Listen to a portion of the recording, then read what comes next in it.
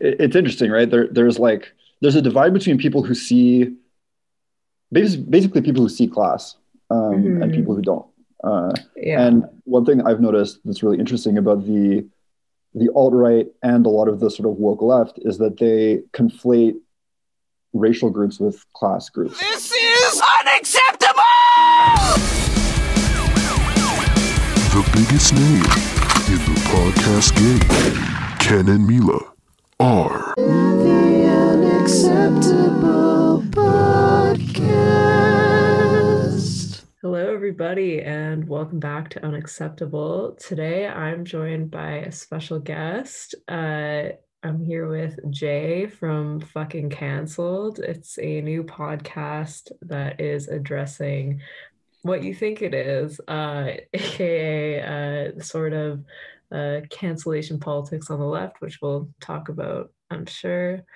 Jay's a podcaster, writer, shelter worker from Montreal with a background in political anthropology.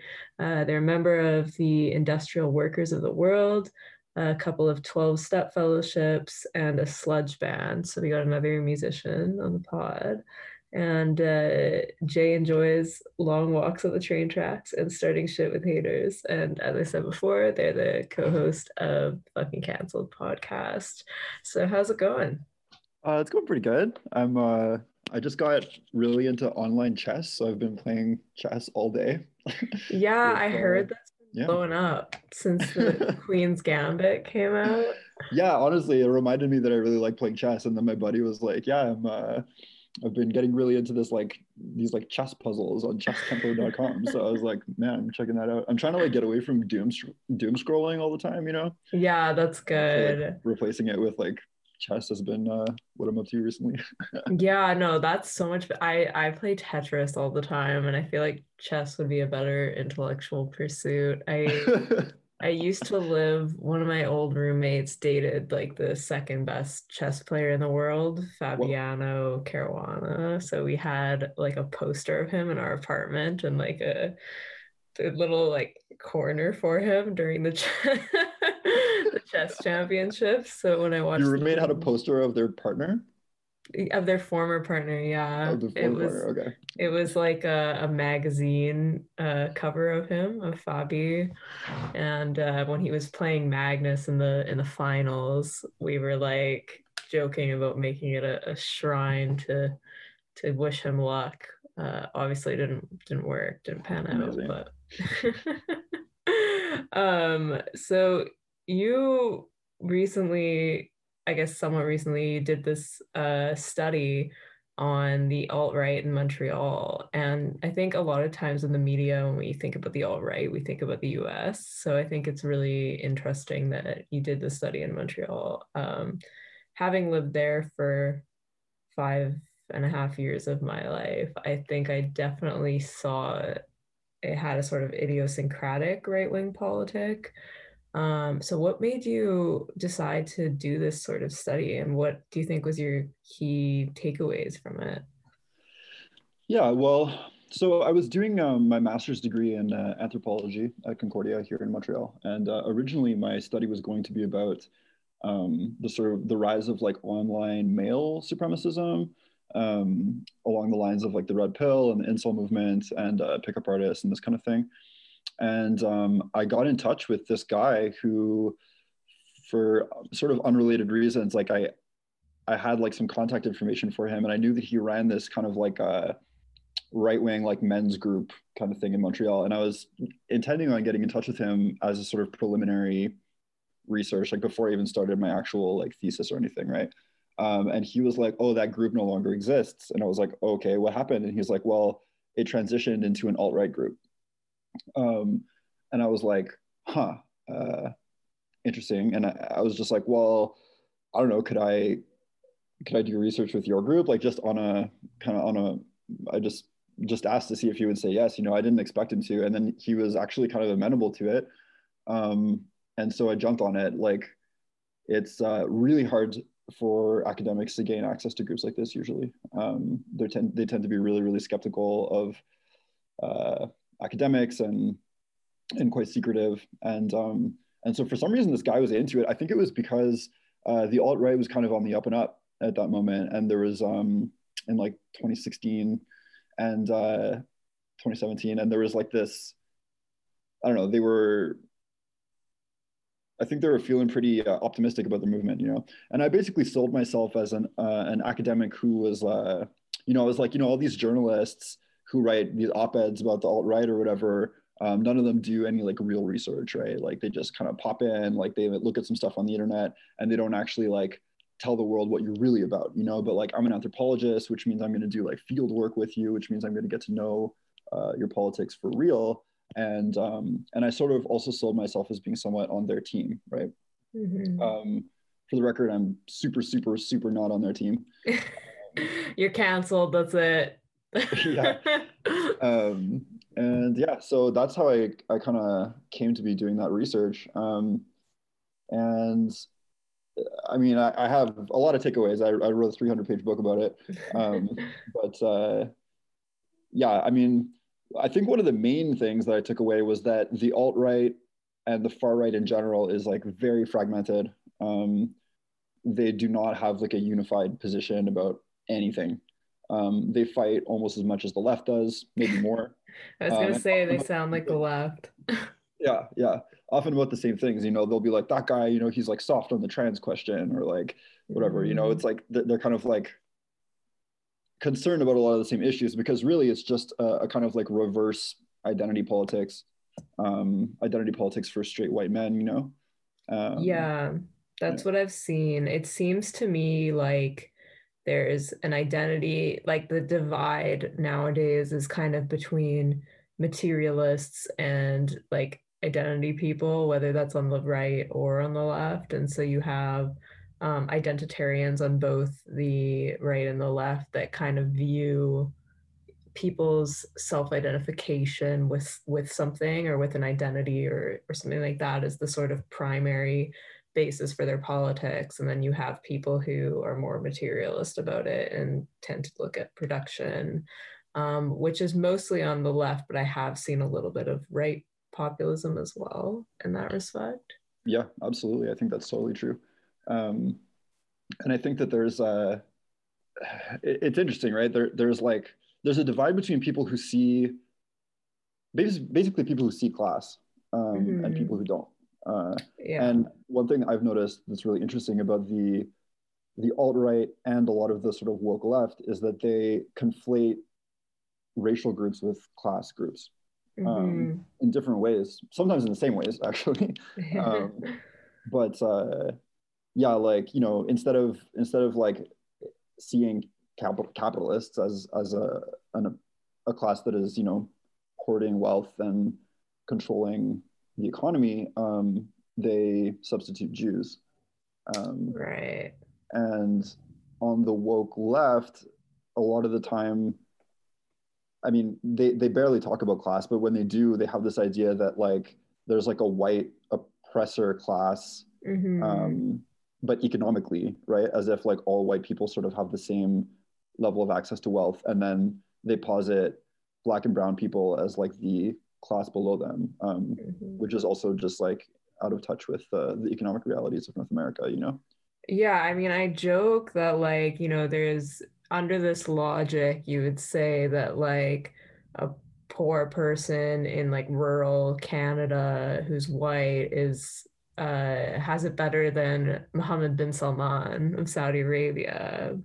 It's kind of like an incoherent sort of framework, but I definitely do see the sort of overlap or similarities, but I kind of tend to think that like identitarian left and or woke left and the alt-right tend to feed off of each other a little bit, especially in the media, because the alt-right will do something that like say trolls the media, and then liberal or woke media will have something to write about and sensationalize about, and then the alt-right gets publicity in that respect. And so it seems to be a sort of self-perpetuating or like a mutually beneficial relationship.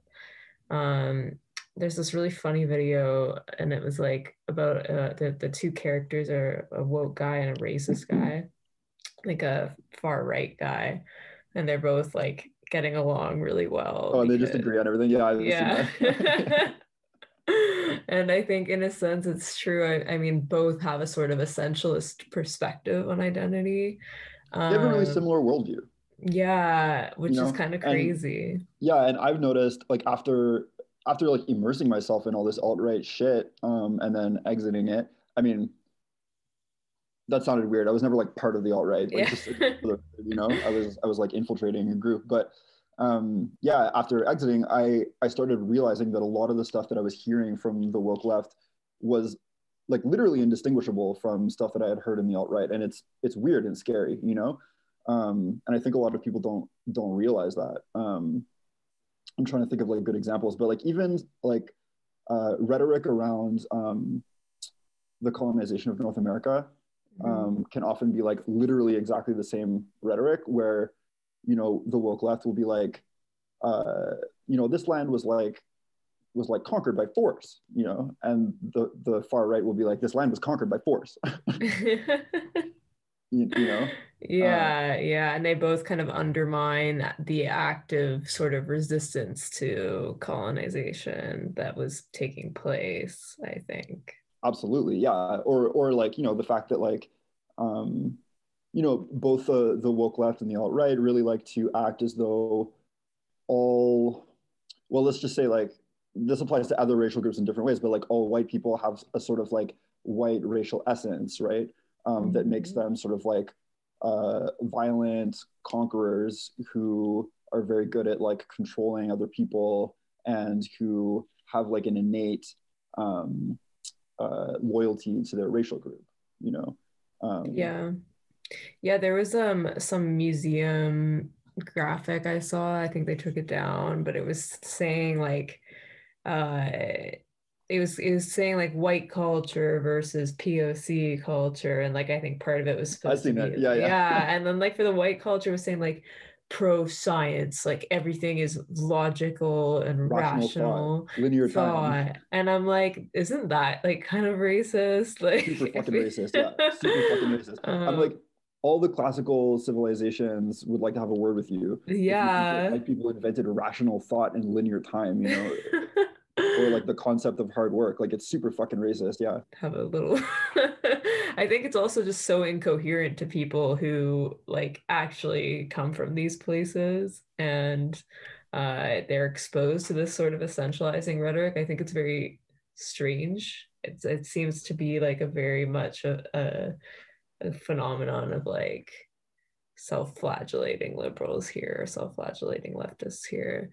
Um, so speaking on that topic, I wonder like if you could speak to maybe I was thinking about the book Kill All Normies by Angela Nagle. I don't know if you've come across it, but she kind of talks about how the some of the conduct of the left has fed into the crystallizing of the alt-right, and how it's been like how people can get pushed into right-wing radicalization. And this has been kind of a controversial thesis, because I think a lot of people tend to not like the idea of some like it being the left's fault, for instance, in any sort of respect. So, did you observe any sort of like anything that could maybe speak to that at all? yeah, it's interesting. I have to confess, I haven't read Kill All Normies. It came out almost exactly the same time I was finishing up my thesis, and I was just like, I actually don't want to sort of like, I don't know, like contaminate my thinking Right. with like this book that's like a big deal or whatever. And then I never got around to reading it. Although like I know what the thesis of the book is. You know, I've heard a lot about it. Mhm. Um, yeah, it's an interesting and difficult question. I definitely think that the far right is constantly reacting to things that the left is doing or the things that the liberals are doing. Yeah. Um, Often I noticed that like what I would consider to be like the sort of true left, like just sort of like materialist socialism. The alt-right men that I was talking to had almost no awareness of it. Their conception of the left was Interesting. really like the woke left. Um, Oh, yeah. and and so like Yeah, and then weirdly, like a couple of these guys, and this is going to sound weird too, but a couple of these guys were more likable than others, right? Like in any Right. group of people, you're going to find people who are a bit, less fucked up. A lot of them were quite fucked up, but there was a couple who were more likable. And they tended to be ones who described themselves overtly as fascists. Um, and they tended to be a lot more materialist in their conception of like the economy. And they tended to have views that I was like, this person like could be a socialist, like if they knew what fucking socialism was, and they're Right. like wacky theories about race are like very easily disproved, and don't really jive well with their materialist conception of the world anyway. And like, I think that they might be able to be like, to be won over, there was one guy who was really adamant that he like wasn't a racist, even though he was like in a white supremacist fascist organization. But I mean, that was really interesting to me, because he was like, I have like friends who are black and like all this kind of thing. But he was also like, yeah, like it's not like racist to want Canadians to have like good jobs or something like that. And I was like, I mean, Right. you're not wrong, like, Yeah. but why are you in a Nazi group then? And so there's that element to it. Another element is that a lot of the things that the alt right is really into, um, are really just like, well, and I'm talking about their, let's say their like substantive policies or politics, like rather than their reactive ones. So not the stuff that they're angry about, but the stuff that they want, um, is just mainstream Canadian politics from like 50 to 100 years ago, like depending on the policy. And this is something that people kind of tend to forget. Which is that, yeah, like until relatively recently, like within like living memory, like Canada had an overtly white supremacist immigration policy, for example, and they want to return to that. Um, Canada was had like a racist policy towards Indigenous people, and they wanted to return to that too. And there's a lot of like elements of their policies that are just like they just want to return to a time that wasn't even that fucking long ago, right? So the degree to which like the woke left is sort of like pushing them there, I think it's like kind of negligible. You know what I mean? Like those views are not new, right? And they're not imported from Nazi Germany either. They're Yeah. they're Canadian, They're right? very distinctly Canadian. Yeah, and like Yeah. just like to add to that super quickly, one thing that I was fascinated by is that a lot of them were quite pro-immigration, but they were pro like white immigration, right? And we often think of like being a pro-immigration stance as being kind of incompatible with a right-wing stance or a racist stance. But Canada, until very recently, was like a country that took in, well, it's always taken in like huge numbers of immigrants, like since the beginning, like enormous numbers of immigrants, right? But until recently, they were all white. Yeah. Yeah, I think, I mean, something I wonder about as well is like obviously the time period that these people wish to return to is not a time period they were around for. Mhm. And so I think that it's like there's a sort of nostalgia that's very easy to hang on to because you've never actually seen it for yourself. And it kind of also makes me think about like the decline of religion and religious community, which I mean, I'm not religious, but it seems to be that, people are seeking something that resembles that and that can give them an ideal that they want to strive for in the same way that religion gives you this like abstract metaphysical ideal. And so I think, both like the woke left and the alt right tend to treat politics as a sort of support group in a Mm. way that is a stand-in for religion. um, doesn't mean that they're necessarily worshiping something, but I think there's a sort of loss of community towards a common goal. And it's very easy to say that your common goal is something that's like come and gone, for instance, if it's because it's so abstract to you, it's like, it's nostalgic. And similarly, it's easy to, I think a lot of the utopian left, um, like the ones that denounce actually existing socialism in favor of some sort of anarchist utopia also kind of have this abstract ideal that they have to dream about and like think about communally with their fellow people as well. So I think yeah. I mean, a whole chapter of my thesis is sort of on this topic, actually, like where I think that capitalism, like late capitalism, is speeding for like multiple crises at the same time, you know. And there's like the crisis of overproduction that will, you know, continuously throw up depressions and recessions, and possibly grind capitalism to a halt at some point. But there's also the crisis of like underproduction, which can take place when capital exhausts natural resources, and can no longer use them, can no longer extract them because they don't exist anymore, like if we run out of topsoil or something. But there's this other crisis that I think is coming to a head, and it's a crisis of alienation. And I really think that like the sort of like end result of capitalism that we're hurtling towards, this like apotheosis of fucking neoliberalism, creates a scenario where people are so fucking miserable and so exhausted with what's going on around them that like they're obviously searching for a way out of that, you know. And in my thesis I talk about being like a millennial and like looking around and being like, the planet is fucked. Like within my life, maybe there's going to be like no more bees, maybe there's going to be no more topsoil on the prairies, maybe there's going to be, you know, mass like wildlife extinctions. Well, there are, it's not a maybe, they're happening, they're actually occurring, right?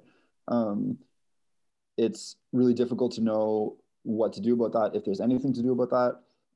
And that's something that we live with in the back of our heads, because I think looking at it straight on is like so devastating that a lot of us never think about it very much.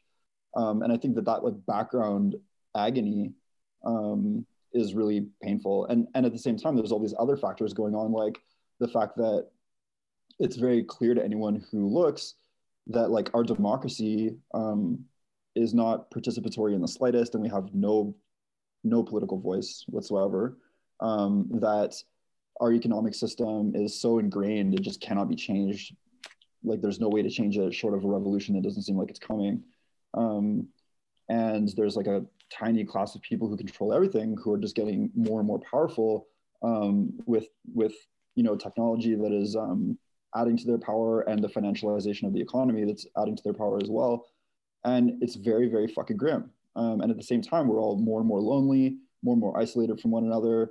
We have less and less structure in our life along the lines of religion, but also along the lines of like family.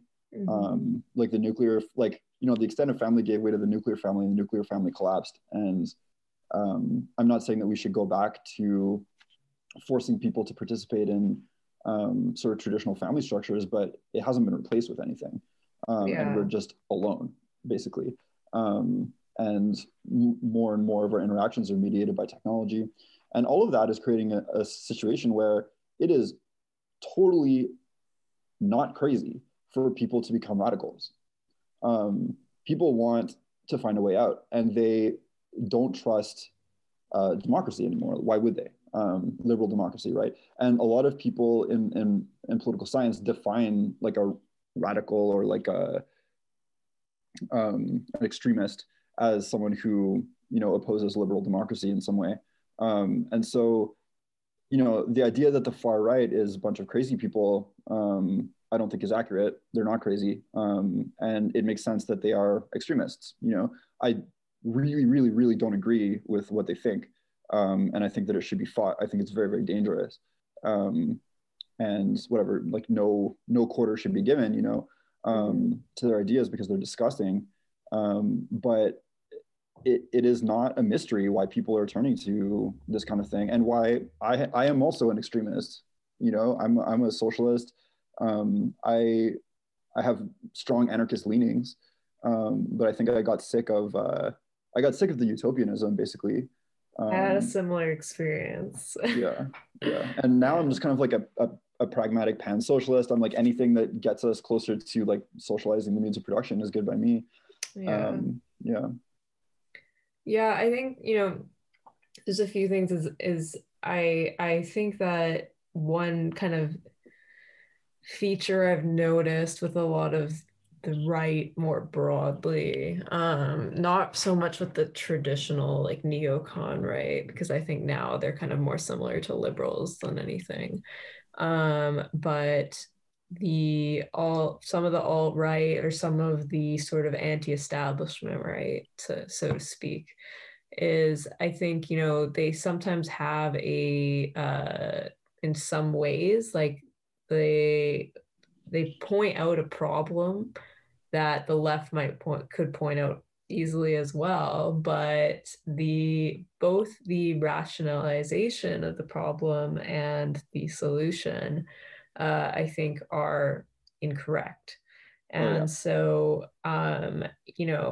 this blaming of like when they talk about the elites, it's not a sort of ideological hegemony of like trans people or like gay people or whoever, or black people or whoever else they seem to see in this sort of group. It's people who are fundamentally dominating through capital and who will use rationalizing cultural trends to back that up. And so like, yeah, I wonder why. I mean, there has to be some sort of explanation for the identitarianism. Obviously, it could just be that they're not like full out materialists. It could just be, I think a lot of identitarianism, regardless of where on the political spectrum you are, probably comes from what you were saying, like a loss of community. And I don't know. I think that like I wonder if it's worth it to say there's been talk of a realignment or like reaching across the aisle and trying to build a coalition with these kinds of people. What do you think about that? If we should be trying to build coalitions with the far right? Yeah, or like if we should try and like convert them or like, be like, hey, maybe you're not pointing out the correct rationale. Or because I feel like some people, it's like if you talk to anyone at all, then it's like, how dare you? Right. I wouldn't waste your breath trying to convert too many far right extremists. There are a tiny number of people, first of all. Some of them might come over, but I don't know if it's the best use of anyone's time. I don't necessarily think it's a bad thing to do, though. Talking to these people, like maybe depending on the person. But some of them are way more susceptible to others. Some of them are less far gone than others. I do think like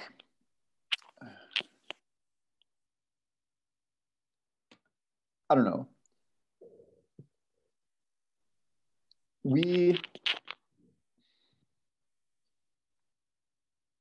I think a lot of people, identity is really important to a lot of people. Really, really important to a lot of people. And that's why identitarianism is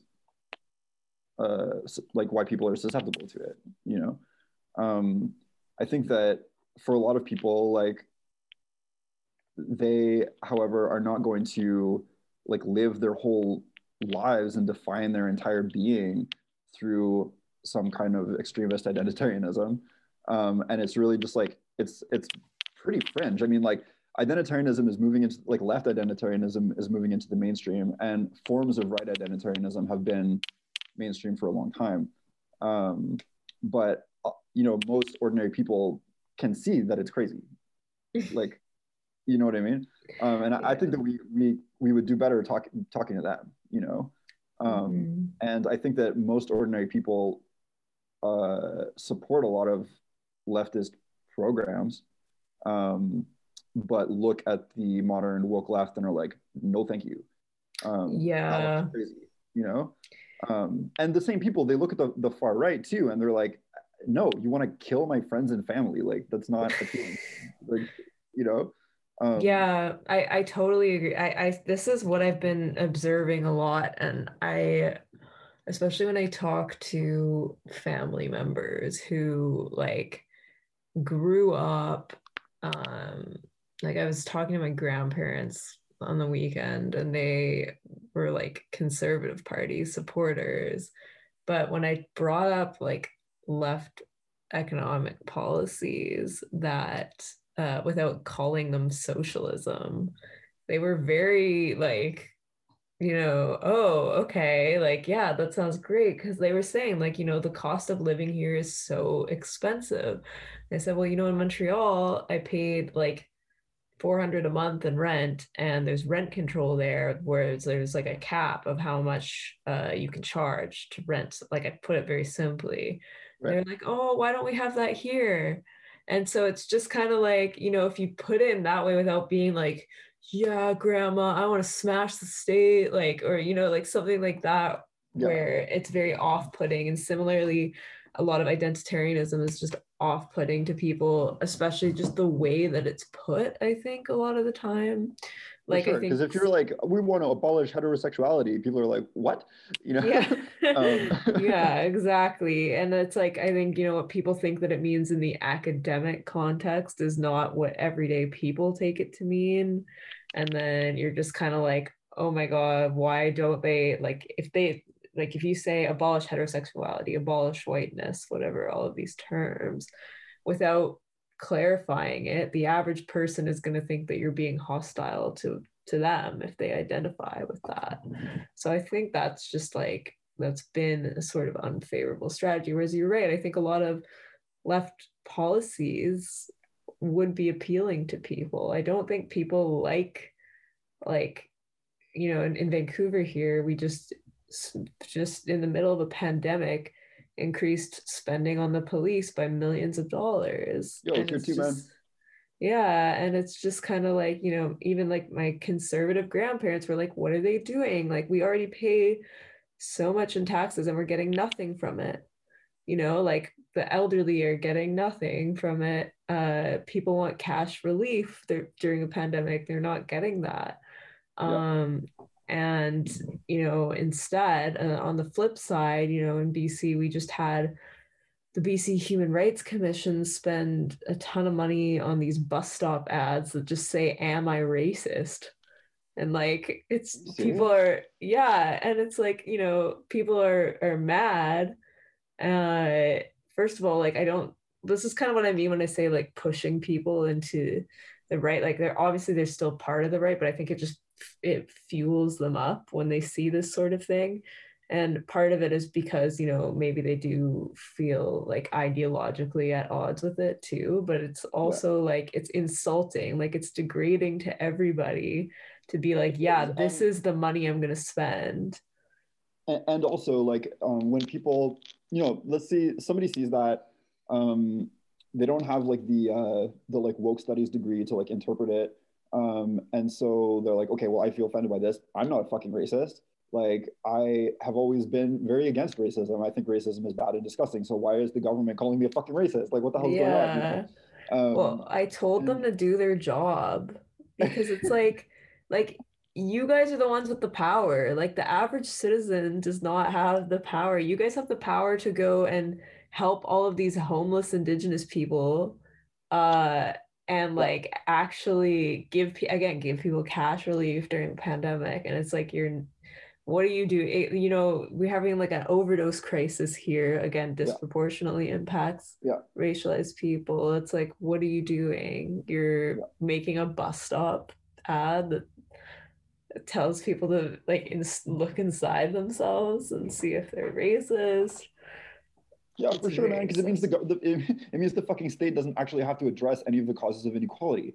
Yeah, they're just like, oh, like all these like random like working and middle class white people have to, I don't know, like read some book by another white person about white fragility and like work on their own shit or whatever, and that's definitely going to solve like social inequality. Like, it's fucking absurd. It's so fucking ridiculous, man. That's not where social inequality springs from. And I think that a lot, like most people recognize that, you know, they think it's stupid and they're offended by it. And when they look around, the only people who are sort of like speaking out against it are on the right. And so that's why they gravitate to the right, you know, and or that's one of the reasons. And I think that one of the things that I will say the left has like where the left has like really sped along this process is that we have not staked out a space on the left that is critical of this kind of thing enough, you know. And I really think that we need like a green populist left that is that is not identitarian like this, you know, that isn't wedded to these ideas that most people find like really distasteful and offensive, and that are like just incoherent if you look at them for like 5 fucking seconds, you know. Yeah. I think, I mean, also I think there's a sort of, when we say the left, it's not even the global left. It's like it's a very like US, Canada, maybe UK phenomenon where like this is what the left is. You know, if you look at the left in like Latin America, it's not like this at all. It's actually, you know, there are socially conservative people on that are communists and like they're allowed to be. And there's that component, and I'm like kind of losing my train of thought, but because I'm very sleep deprived. But I do think that it's not even a global left thing. Okay, so like I think one thing that's happened is that, you know, the left here has kind of lost touch with the universalism that other leftists have. They've completely abandoned it. Yeah, so I think, you know, like socialist movement used to be about, you know, universal access to what we are owed and to what we have the right to demand, right? Like it's like a universal access to healthcare, universal education, let's say. It's not means testing you to see like how many oppression points you have. You don't need to write a college admissions essay to receive whatever benefits you might be entitled to. No, it's land, bread, and housing. Yeah, exactly. And so, you know, I think we've kind of lost touch of that here. And a part of me kind of wonders if that is partly synthetic in the sense that like post-Cold War or like during the Cold War, there were like deliberate infiltrations and attempts to undermine like universalist socialism and instead have this sort of more postmodern outlook where it's like, no, there's not a ruling class that's oppressing like everyone else. We're all oppressing each other by taking part in this like discursive, whatever you want to call it. And I mean, not to be like it's all an op, but it does create a kind of controlled opposition where, like, for instance, you know, you don't have feminists demanding universal housing, so to prevent, say, like, or to help people escape domestic violence situations, you have feminists talking about their nipples or like whatever else you want to do. And like it almost just seems like a very convenient opposition because it is pretty fucking convenient, isn't it? Like, what's the dangerous thing to the ruling order? It's a materialist socialist movement that has any kind of power and is any kind of organized, you know? Like, you'll find ruling class people constantly saying that, like, you know, they support like this or that identitarian movement because it doesn't fucking change anything for them. It's very easy for them to do that, right? But you will never, ever, ever find them saying we need more representation for working class people in parliament. You know, you will never find them saying workers should, like, you know, they're always like, we need more like you know, people in the board who are like queer or like women or whatever, but they're never going to say we need workers on the board. Never would they say that. Right. And like, I don't know, honestly, like, I don't understand how anyone can like look at this and not see exactly what the fuck is going on, you know, but they don't, you know, and instead, like, there's whatever, they're just intense just clinging to identitarianism is just wild to me. Like recently, like we did an episode on eco-socialism, and somebody messaged one of us and was just like, yeah, like I really think that eco-socialism is kind of like a white thing, you know, and like we should be following the lead of indigenous people on what to do in these lands, you know. And I'm just like, you're deluding yourself if you think that quote unquote indigenous people across an entire continent, which constitutes like hundreds of nations, thousands, have like a unified view on what to do with the land. And you're delusional if you think that the ruling segment of that population, because they're also stratified by class and status, like everybody else, don't have interests that in some cases align with global capital, right? And like the whole thing with like the Wet'suwet'en, like the fucking elected chiefs okayed the pipeline. Yeah. It was the hereditary chiefs that didn't want it. That's a power struggle within one community, you know? And people just being like, we stand with like the indigenous people in this matter. I'm like, well, which ones?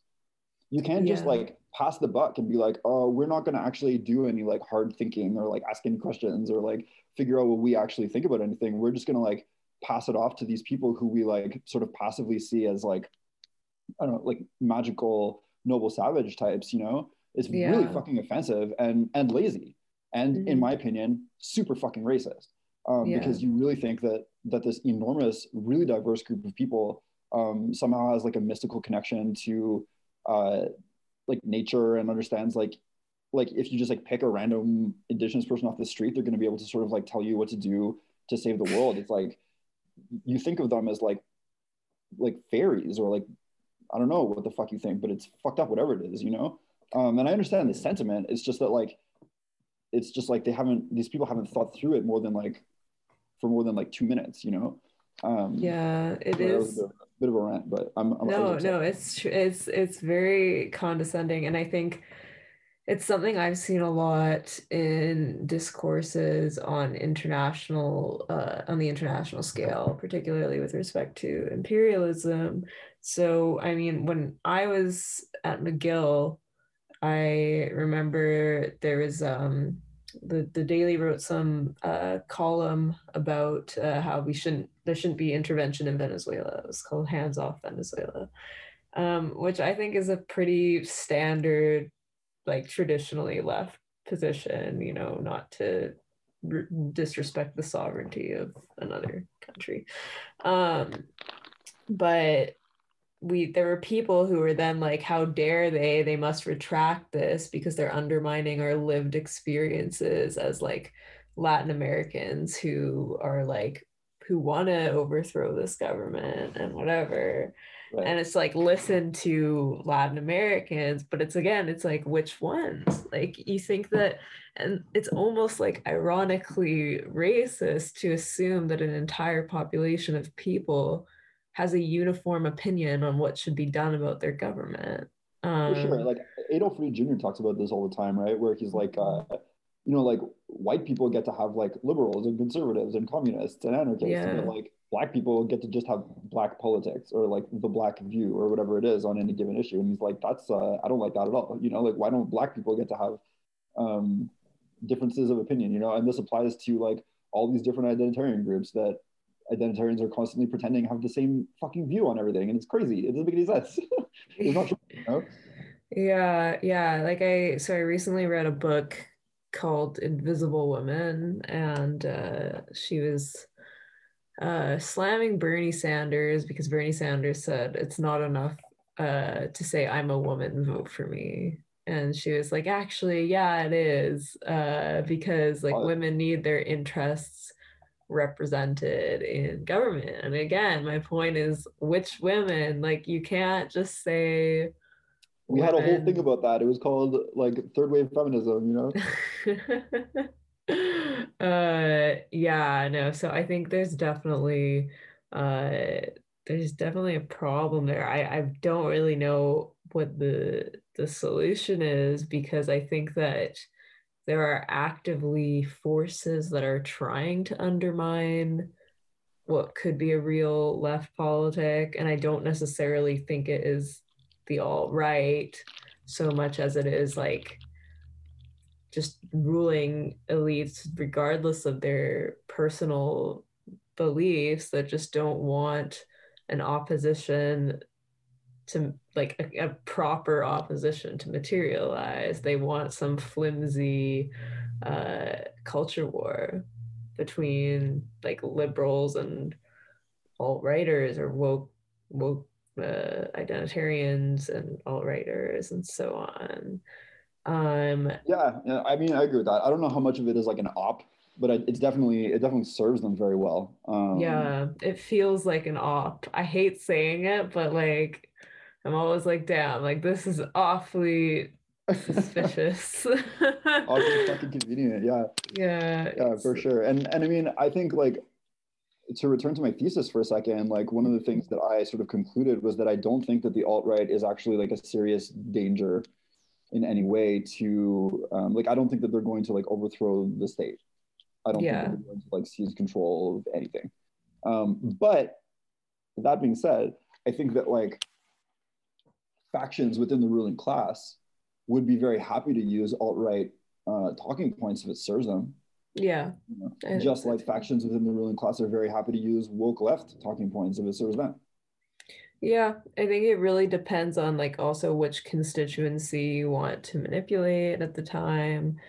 If you're where you're running, maybe if you're running in Alberta, you want to manipulate the alt-right talking points. Maybe if you're where I'm at in Vancouver, you might want to use some whatever woke frameworks and what, or like, you know, even like woke environmentalist frameworks here are very popular as well. And I think that's another thing that like makes people upset. And then like the conservatives will end up leveraging their you know, their points against them. So like the carbon tax is a huge one, where it's kind of like people are mad because it's like you're offloading the responsibility of like all of these major corporations and militaries who are polluting onto the average consumer. I think, yeah, I don't know. I wonder also, because I feel like the alt-right tends to talk a lot about the media and fake news and so on.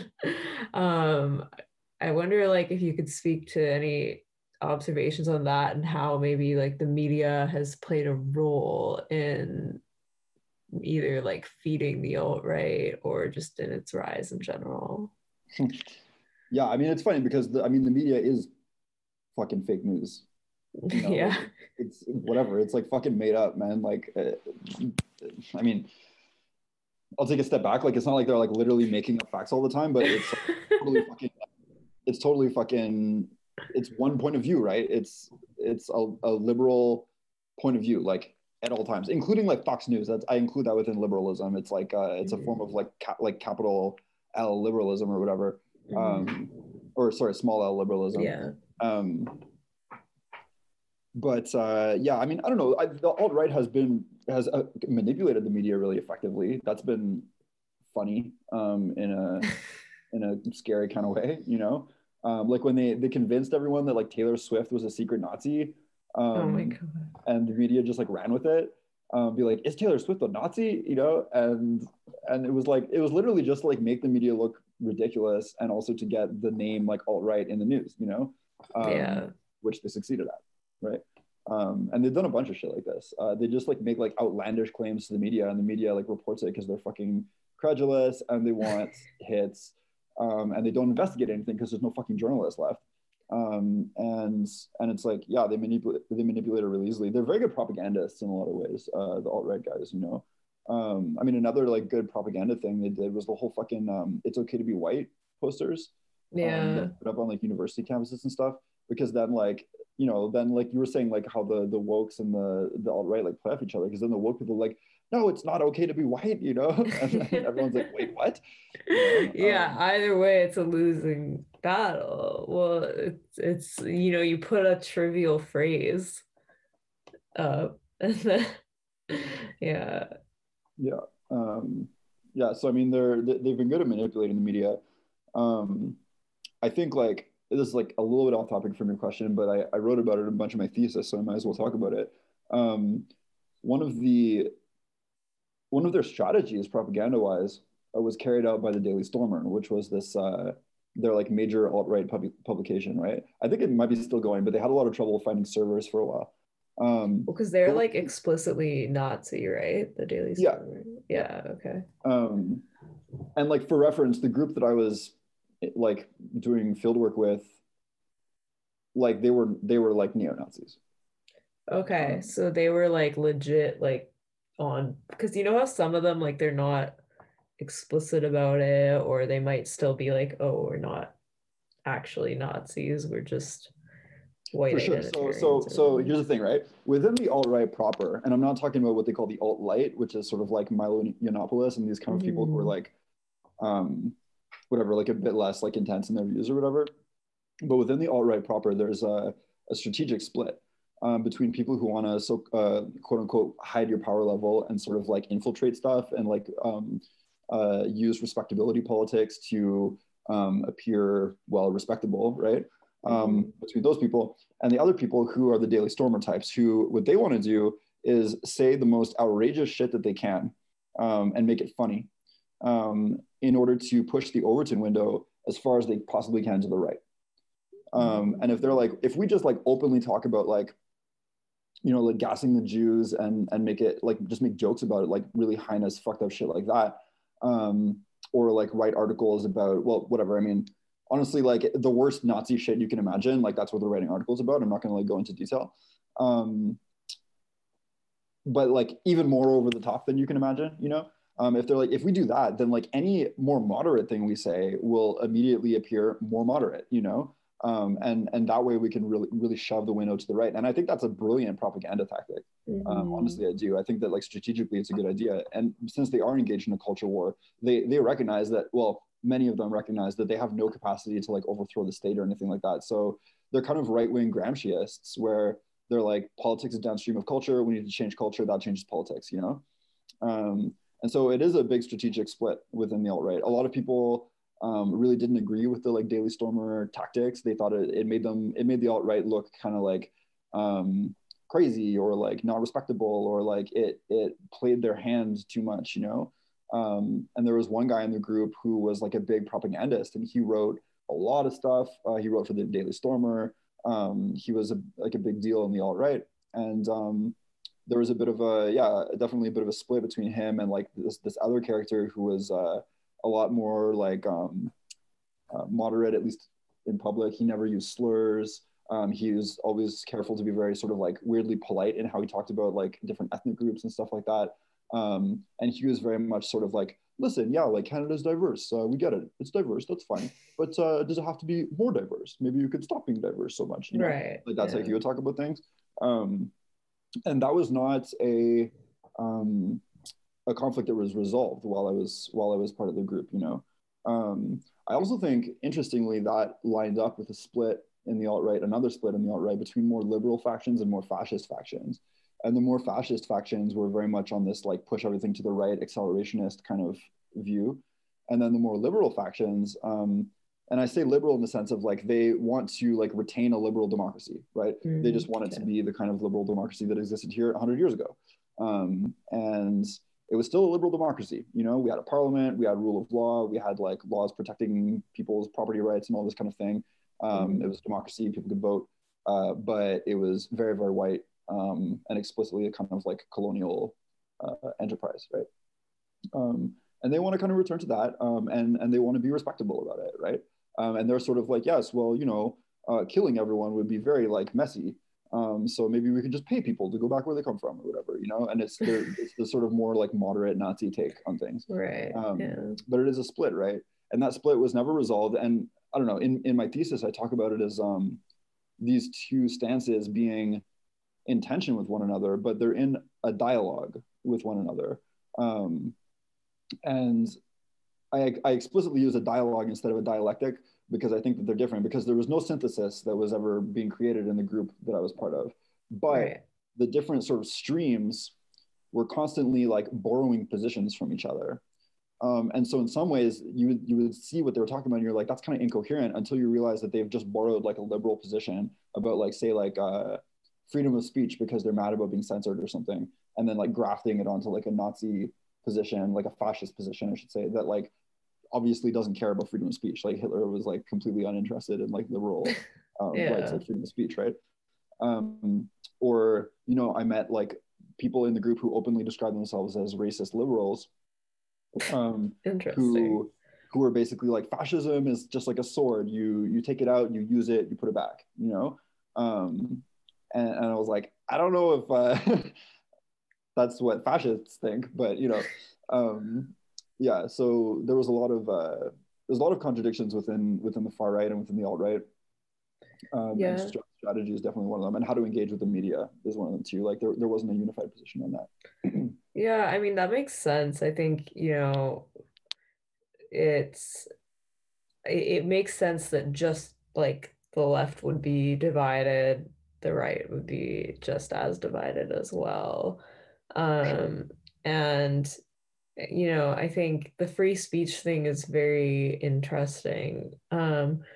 I almost wonder if it's also a kind of longing for something that was, uh, in the sense that I think now, like the exercises of authoritarianism come less so from the government and more so from like large tech companies, for instance. Um, and I mean, I've been saying this before, but I think like our models of what fascism, or not necessarily fascism, but authoritarianism and totalitarianism, to the extent that that's a useful term, um, what they are in the 20th century versus the 21st century. And I think a lot of people are stuck in the 20th century mindset where they view authoritarianism as like the government saying what you're not allowed to say. And I've kind of noticed that a lot of fights on the free speech front have unfortunately been taken up by the right now, because it's been a matter of like, you know, okay, well, we want to have the right to say this shit on Twitter. I don't know, like I can't think of a specific example. But yeah, whereas like I think, you know, the free speech debate, which started off from the left, is now like, you know, it's not brought up as much on the left. And I think, you know, part of it, I think partly we're kind of making a mistake, in the sense that I don't think we should celebrate these like big Silicon Valley companies like taking up our fight. No, it's a huge mistake, and like big chunks of the left are like openly against the concept of free speech right now. Yeah. Like openly, you know, like they admit it. They think that it's a bad thing, you know, which I find really disturbing. And I think that like, I don't know, I guess I'm Canadian, so I have like some sort of like inbuilt like politeness or something where I'm like, some things just are a bit too far, you know? And so like I'm not like a really intense free speech absolutist, but I'm close, you know? Yeah. And you know, I believe in like punching the occasional Nazi if you need to, but I definitely don't think that like letting giant tech corporations run by like a global ruling elite decide what can and cannot be said is a good idea. They will use it against socialists. Like it's not a question. Like it will happen. It is happening. It is, yeah. And like the minute you say anything that actually like threatens anything at all, they will fucking censor you. Yeah. You know, and like the fact that they're not fucking censoring you means that you're not saying anything that matters, you know? Well, that's another thing that it's a sort of thesis I've been playing around with a little bit. And I think, you know, part of the sort of another kind of shared politic that I've noticed with identitarians right and left is this sort of I'm victimized, therefore I am kind of thing. where, you know, it's almost good to seem like you're being censored because then it makes it seem like what you're saying is worth its salt. Yeah. And so, I mean, this act of censoring these people on the right, I think, is emboldening to them. And they know how to play off of that. I mean, there is some of that for sure. I mean, another thing too, though, is that like I'm like, why? Like, okay, I understand sort of like, I don't know, deplatforming like literal like neo-Nazis, right? Like Right. that's one thing, and that I'm willing to be like that. I can see how that makes sense for sure, you know. And I've definitely supported it in the past. I think I still do support it. Maybe I need to think about it a little bit because Mhm. I've been getting, you know, a bit more intense about free speech stuff. But somebody like fucking Jordan Peterson or something, I'm like, you can just argue with this person, man. Like he's not very fucking smart, you know. And like most of these right wing people, like their ideas are like kind of fucking incoherent and at a certain point, like a little bit monstrous. Like they just like don't care about other people. Yeah. Like that's kind of the whole thing about the right, you know, is they're like the most important thing is hierarchy and like fuck equality and democracy, you know. And I think a lot of people are like, well, actually, like equality is important to me, you know.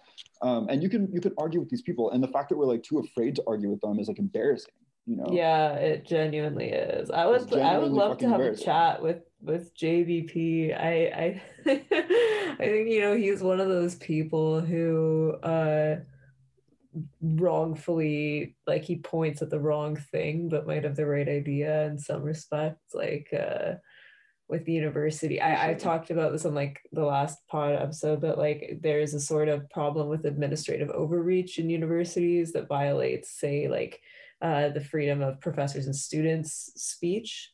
Yeah. And, you know, he points that out, but then he blames the wrong thing, right? Like he blames Marxists, which, you know, there's not that many Marxists. No, yeah, Marxists have nothing to do with any of those, buddy. Yeah, and I think, like, you know, Zizek kind of pointed that out. He's like, show me the Marxists. Like, where are they? Yeah. Which ones? Yeah, for sure. Or like his, you know, his like 12 rules for life or whatever are just like reheated like pop psychology. Like probably a lot of them are not wrong. Yeah, exactly. So I think, You know? yeah, protesting that is like, yeah, I don't understand it. It's not, I don't think it's I don't think it's of value. But I do think it's interesting how free speech has kind of like changed, like who's taken up that mantle of free speech has definitely shifted, but I don't think it's good. So I think we should. Yeah, for sure. I mean, I made a whole fucking podcast about being canceled or whatever, so I definitely like have some thoughts about it. But yeah. Yeah, so I wanted to ask about your new podcast because I was reading about it and I was very interested. Do you want to sort of explain its history, its rationale? Yeah, for sure. So my co-host Clementine Morgan was like canceled over the summer for some like deeply stupid stuff, and it escalated to like crazy extremes, you know, and like it's kind of funny because she ended up getting, she has like more whatever like Instagram followers and stuff now than she did when it started, but she also lost like literally like tens of thousands. She's hemorrhaging them still, right? Like hundreds a day. It's just that more people are like following than are leaving. But on a personal level, it was really devastating for her in her like actual IRL life, you know. But it also meant that like people started whatever, like just like making hilarious accusations against her, often like really weirdly specific things that like didn't actually occur, and all this kind of stuff. And I've experienced the same kind of thing, really not on like even close to as much of a like international level as her, because she's like medium famous in like queer world, and I'm not, but definitely have experienced some stuff like that. And I think like a lot of people on the left who are kind of thoughtful, I've been like, this is like such a fucking problem, man. Like it keeps affecting my friend groups over and over and over again. So many people I know have had like brushes with this, ranging from like really uncomfortable to like fucking horrifying. People have killed themselves because of it. And often it's like over like really, really absurd things, right? Like it's ideological disagreements, accusations of harm that are like totally overstated, and yeah, like rhetorical disagreements, like literally just like which words people use or don't use, that kind of That thing. drives me insane. That's like one of Yeah, my it's nuts, man. pet It's nuts. peeves. And of course, yeah. And so I'm an anthropologist, right? I'm interested in this, like why people do the things that they do, right? And where that kind of thing is coming from. And so at a certain point, me and Clementine were like walking around a lot, just going for lots of walks because it was the pandemic and everything's locked down. We had nothing to do. Going on lots of walks and just like talking about this a lot. And eventually I was like, we need to start a podcast because like the stuff that we're talking about on these walks is like really like top-notch theory, actually, you know? And so we did. And I had this kind of pet theory that I developed with Clementine that was that I just called it the Nexus because I didn't want to call it the Matrix. And it's just the idea that there's this kind of like trifecta of identitarianism, cancel culture, color culture stuff, and social media, and that they produce a kind of like emergent third or emergent like quality like out of their combination that is more than the sum of its parts, and I call that the Nexus. And it's just the idea that like any of those three things in isolation is just whatever, but like when they really like all get together, it creates this like really intense fucking vortex that people just fall into and can't get out of, you know? And it's like a fucking black hole because like once you're in there, like you don't encounter information that goes against your worldview. And if you do, there's like this mechanism that the Nexus uses to police its boundaries, which is cancellation, right? And people who are like within the Nexus in any kind of way who express ideas that are contrary to like whatever their current like orthodoxy is are expelled or made to submit really publicly, right? And people see that, they internalize that can happen to them and it will happen to their friends. They're made to internalize the idea that their friends are disposable, that everyone is disposable, everyone has like a sin hanging over them that can be sort of exposed at any time, and when it is exposed, you just have to go along with the cancellation. It's all taking place in this like hyper speed of social media, and has this like crazy reach because of social media as well, and also because of social media, like it's all happening in these like bite-sized like bits that have you know, there's like no concept of nuance or sort of like a well-developed coherent idea, and it's just this kind of like battle of takes that has almost like this evolutionary quality to it, where like takes that are kind of more identitarian or more extreme or whatever tend to sort of like replicate better within the environment of the Nexus, and then succeed. And so the takes get more and more sort of like just, you see them all the time, right? Yeah, and there's these sort of like these like wars of takes, right? I don't know if you've noticed this, but like we were just talking about this in the last episode. In like 2014, 2015, there was like the great asterisk wars where on the internet we had a war about whether or not to put an asterisk after the word trans, and it was decided that we do not do that. It is very bad to do that.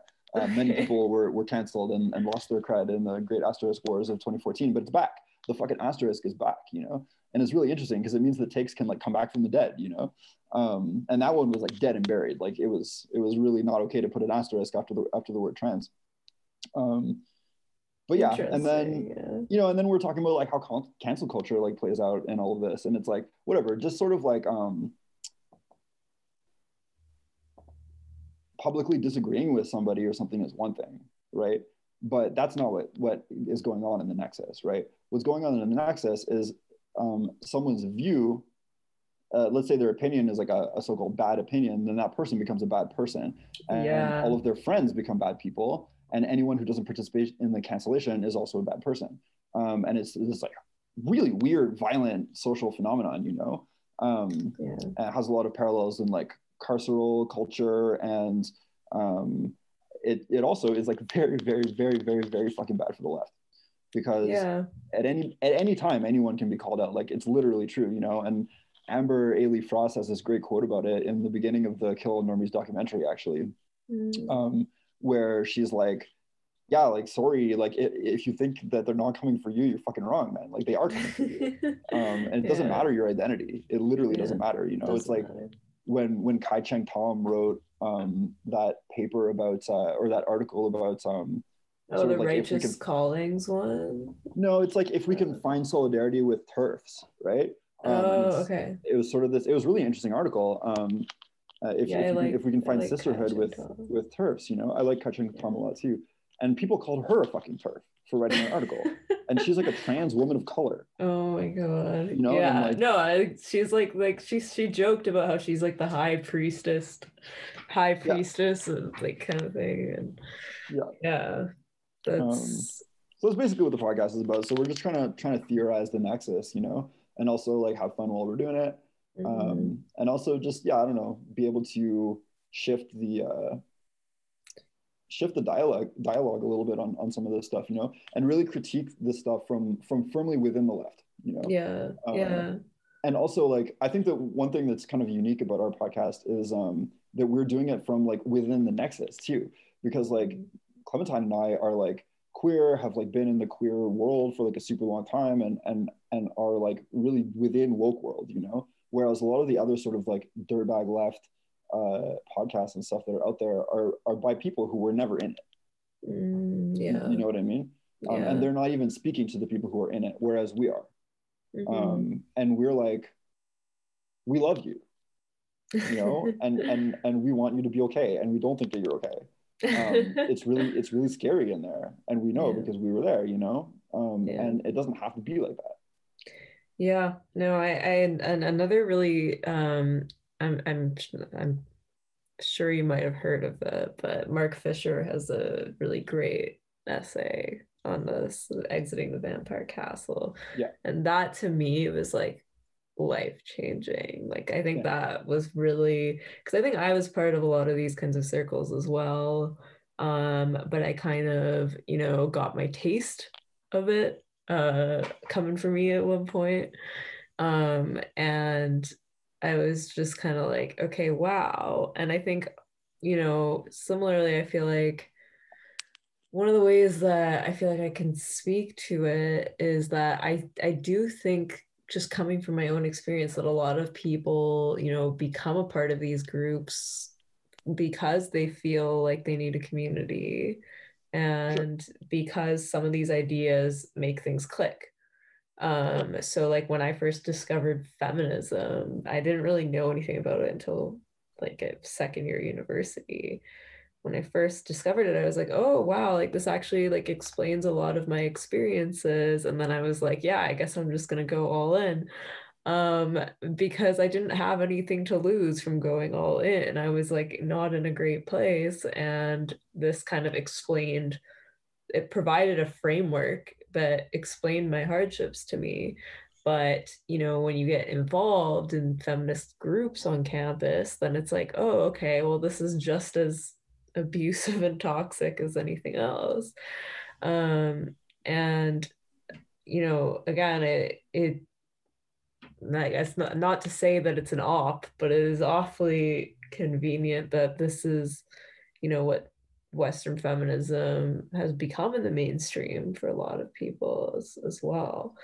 And like, in order to successfully combat the far right and the regular right and the center and the fucking liberals, like, we need a functional left, and we don't have a functional left. We have a dysfunctional left, you know. And like, I'm a feminist, you know. I'm an anti-racist.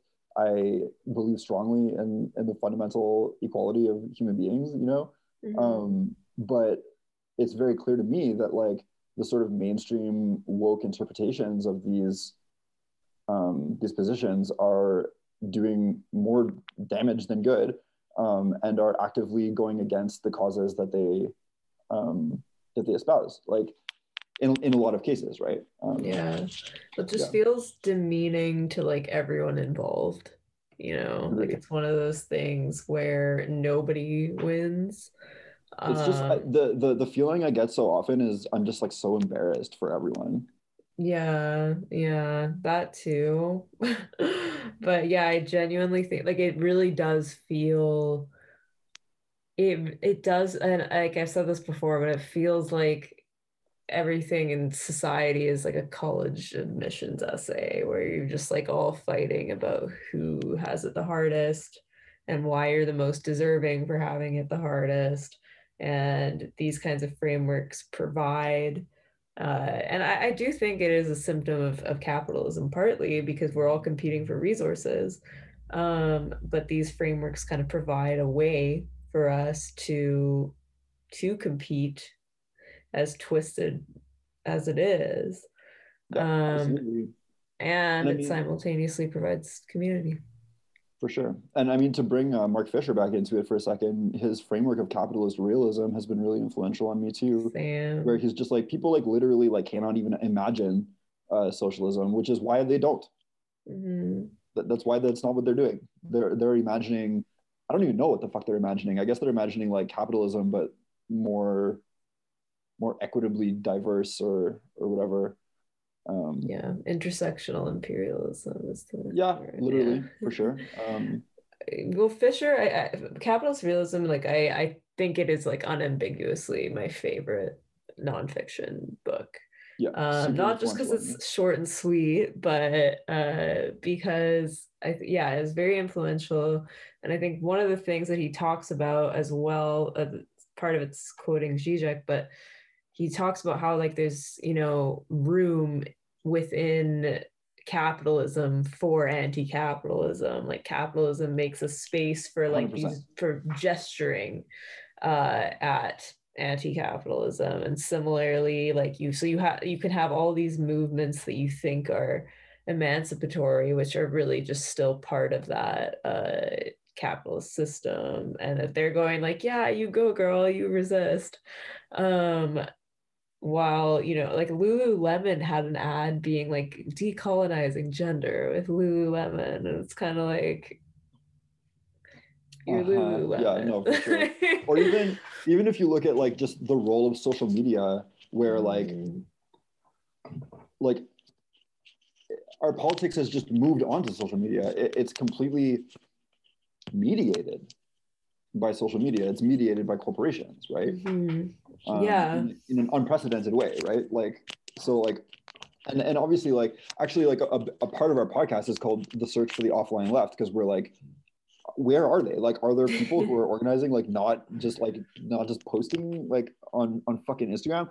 And I'm like, I know that there are, but like, who are they? How do I get in touch with them? And actually, like, I've actually finally gotten involved with some actual socialist organizations in Montreal, and like, I don't know, they have a long way to go too, let's say, but it is something. It's bleak out there though, man.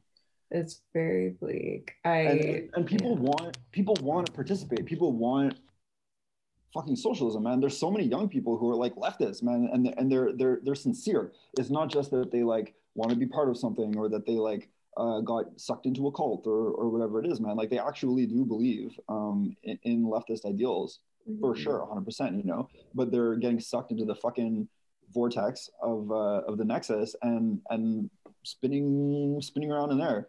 And I'm just like, we need to give people a place to stand. Yeah. It isn't that, Yeah. Desperate.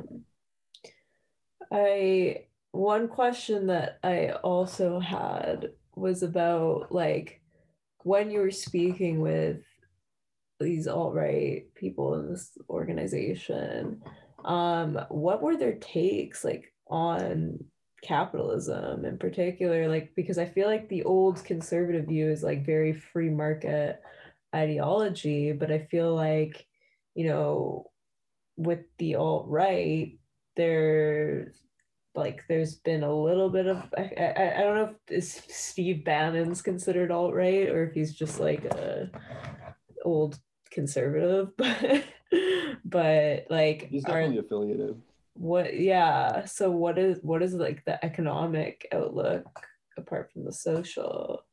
There's a range of views for sure. Like I said, there was these people who were like basically just straight up, I'm a racist liberal, I want the economy to basically be how it is now. One thing I noticed, I won't say that this is like a hard trend or whatever, but I did notice like somewhat of a trend where the people who were more along those lines tended to be more well off and from like wealthier backgrounds. Right. And then there was some other guys who came from like very fucked up backgrounds, very poor, a lot of like hardship in their childhoods and stuff. And they tended to be the more like more overtly fascist ones who, like fascists generally are sort of like incoherent economically in a lot of ways, but definitely had like a hostility towards like liberal capitalism. Right. Yeah. Where the idea that like property rights are the most fundamental form of freedom, or that like that a capitalist should have power purely on the basis of how much capital they've accumulated, those ideas are against fascist ideals, I would say, which are very much more along the lines of like, it's really like the strong and wise who should rule, right? You know, not grasping materialists or whatever, you know, and there's this sort of sense that you can like use capitalism and like harness it, you know, Right. but that it should always be at the service of the state, or the service of the race, depending on the fascist, you know. And yeah, so I would say there's a hostility towards like liberal forms of capitalism on the fascist right, you know, that in some cases can look a little bit like socialism, which people have pointed out as this like horseshoe theory thing. Yeah. I mean, I don't subscribe to the horseshoe theory idea, but it's definitely true that like if you have two different sort of extremist orientations that are opposed to liberalism, then there's obviously going to be similarities there, right? So, right. Yeah. I mean, I do think definitely also that like the economics in rhetoric are different than how they are in practice. Like there's this whole idea of Nazi Germany being socialist, for instance. And part of the like what people rely on is the rhetoric of the Nazis being like, yeah, we're providing for our folk or whatever. But if you actually look at what they did, it was all mass privatization when the rest of the world was actually engaging in less privatization. So it was one of the most capitalist states in existence, and it was putting communists in prison. So I think there's definitely like I wonder if like a lot of this kind of ideology, this far right ideology, again similar to this like woke identitarianism, if a lot of it is very aesthetic and like it's very based on like an ideal rather than committed to any set of material policies. That's what it seems like to me. Yeah, I would say that where they had like material policies that they actually all agreed on more or less was mostly about race. And for practically everything else, there was like a wide range of different positions for sure. And they'd fight about it too, you know. And there was, I mean, another big split was between people who were more materialist and people who were like, I mean, identitarianism aside, people who were like spiritualists, right? And there was a bunch, you know, there was people who were like very religious. There were people who were sort of like occult, which was pretty fucking dweeby, but it's not like we don't have that on the left too. You know? Yeah, I mean, there's definitely, I think there's infighting in every group. I have like a vivid memory of going to a historical materialism conference in Montreal, and some people there was a lot of Trotskyists there, and they were arguing that Lenin was a liberal, and it was just one of the more outrageous points in my life. And I just remember thinking, like in my political life, and I remember thinking like, okay, like the left is ridiculous. And then you hear about this happening on the right too. And part of it's comforting because I'm like, okay, well. Oh yeah. And like, because people are afraid of the far right, which makes sense. They tend to sort of like play up how like scary and organized and stuff they are. And there are groups that are more organized than others, but like all in all, like what I saw when I was hanging out with these guys was they agreed on very little, to be honest. Right. And yeah, there's this scene that comes to mind where there's this one guy who's quite religious who was sort of like preaching to the group, and he had like bare feet and like long hair, and he was sort of like preaching about Jesus and like the like various like Nazi slogans at the same time and stuff.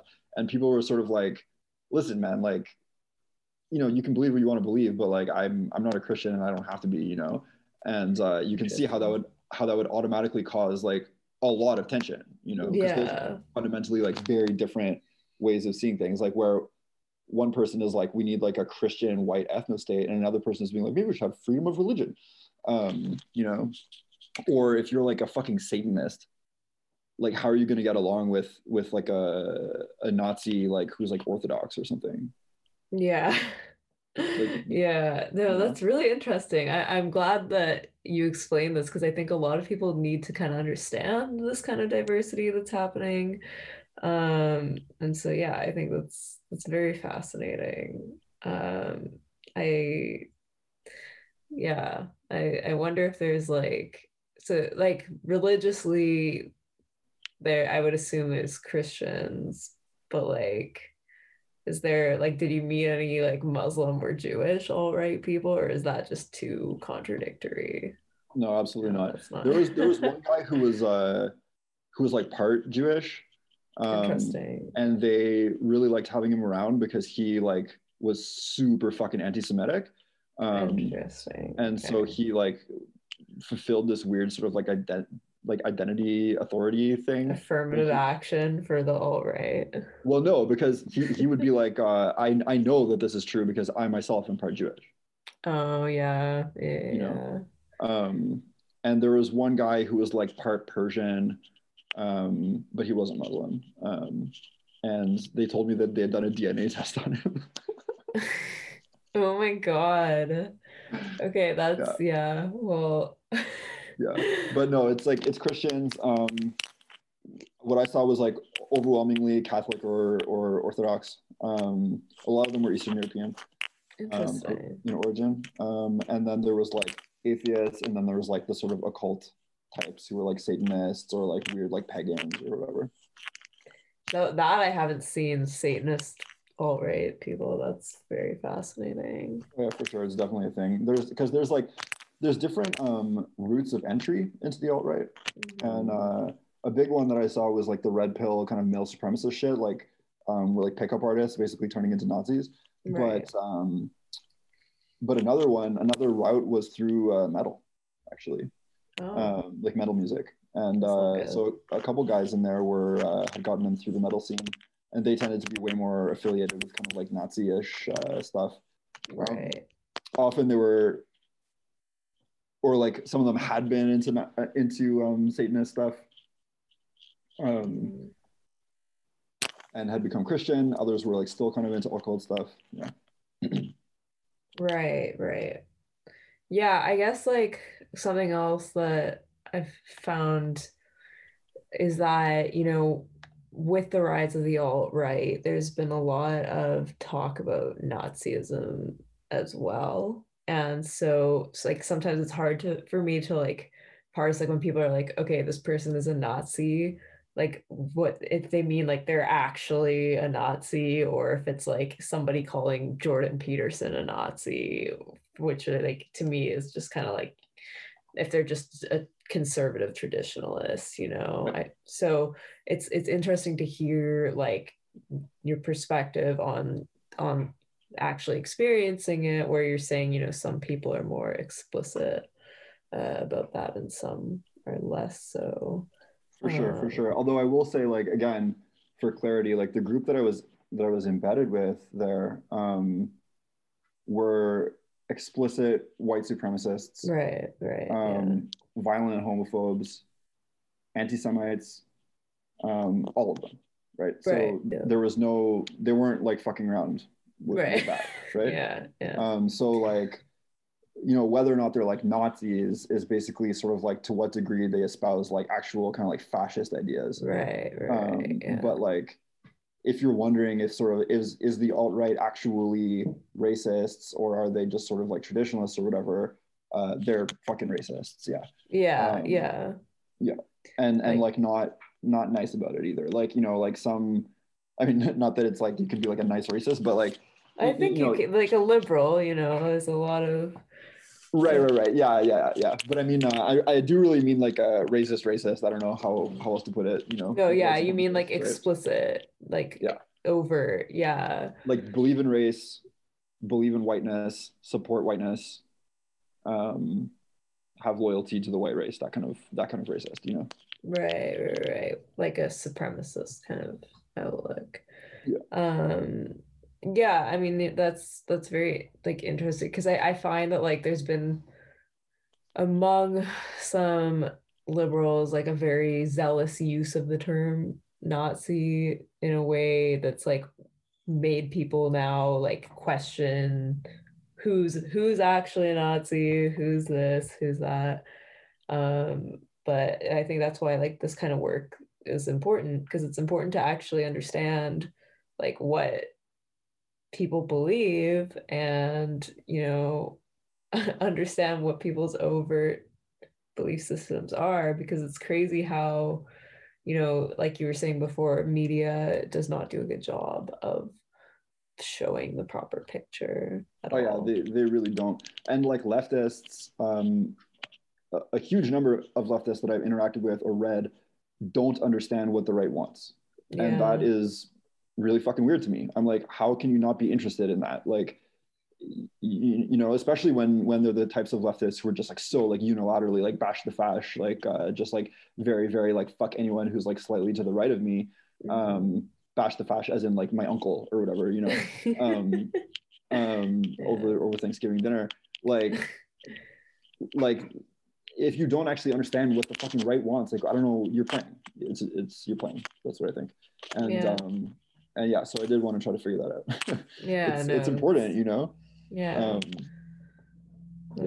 That's so my last question, and we have to ask you this because you're a musician and we ask all our musician guests this, is that we need to know your thoughts on jazz. My thoughts on jazz? I fucking love jazz. I've recently been getting really into jazz. I feel like I don't have like a jazz mentor to like tell me who is good jazz to listen to. So I've been just kind of like letting YouTube like take me to weird places and saving stuff that I like. I'm really into dark jazz, which is like I discovered when I was like writing my thesis, because it's just like excellent writing music. But have you heard of dark jazz? You know what it is? No, but now I'm intrigued. I want to look into it. Yeah, it's basically like the soundtrack to like film noir movies, if you can imagine that kind of jazz, very like slow and like kind of, well, it's dark, and slow, dark, echoey, lots of like ambience, and sometimes has like some crossover with like kind of doom and like atmospheric kind of shit. Yeah, it's very cool. There's this what are they called? They're called like Borin and Der Club of Gore, which is like a really weird name. But they're a good one. I'll have to look into that. My co-host is not a jazz fan, and I like it. But we've had this. We had many episodes ago now. We had Ben Norton on, who he makes some really nice jazz music, and we spent the first 20 minutes sort of debating about jazz. So that started a tradition where we now ask musicians what their thoughts are on jazz, because just the world's got to know. Fuck yeah, I love jazz. I'm also like one of these people who like I always have music playing in my head, just like in the back of my head, just in there, Yeah. And sometimes it just bursts out in random ways. I'm like an obnoxious like beatboxer. I just like start beatboxing to myself, like walking down the street and stuff. Yeah. But yeah, it's the soundtrack in my head has gotten a lot cooler recently. Now that I'm into jazz. I love it. Well, thank you for coming on. Yeah, thanks for having me. Pleasure. It's very fascinating. Do you have anything you want to plug? I guess you plug the pod, but yeah, you should check out our podcast, Fucking Cancelled. You should subscribe to our Patreon if you want to give me money for being problematic. You should support your local communists if they're cool. Yeah. You know, you got to find the cool ones though, because it's really very difficult. And if they're not cool, you should start your own socialist group dedicated to pragmatic pan-socialism. Yeah, believe in yourself. Don't back down. If you think you have a substance abuse problem, you should check out 12-step program. And yeah, that's about it. Yeah, well, see you guys next week. All right, take it easy.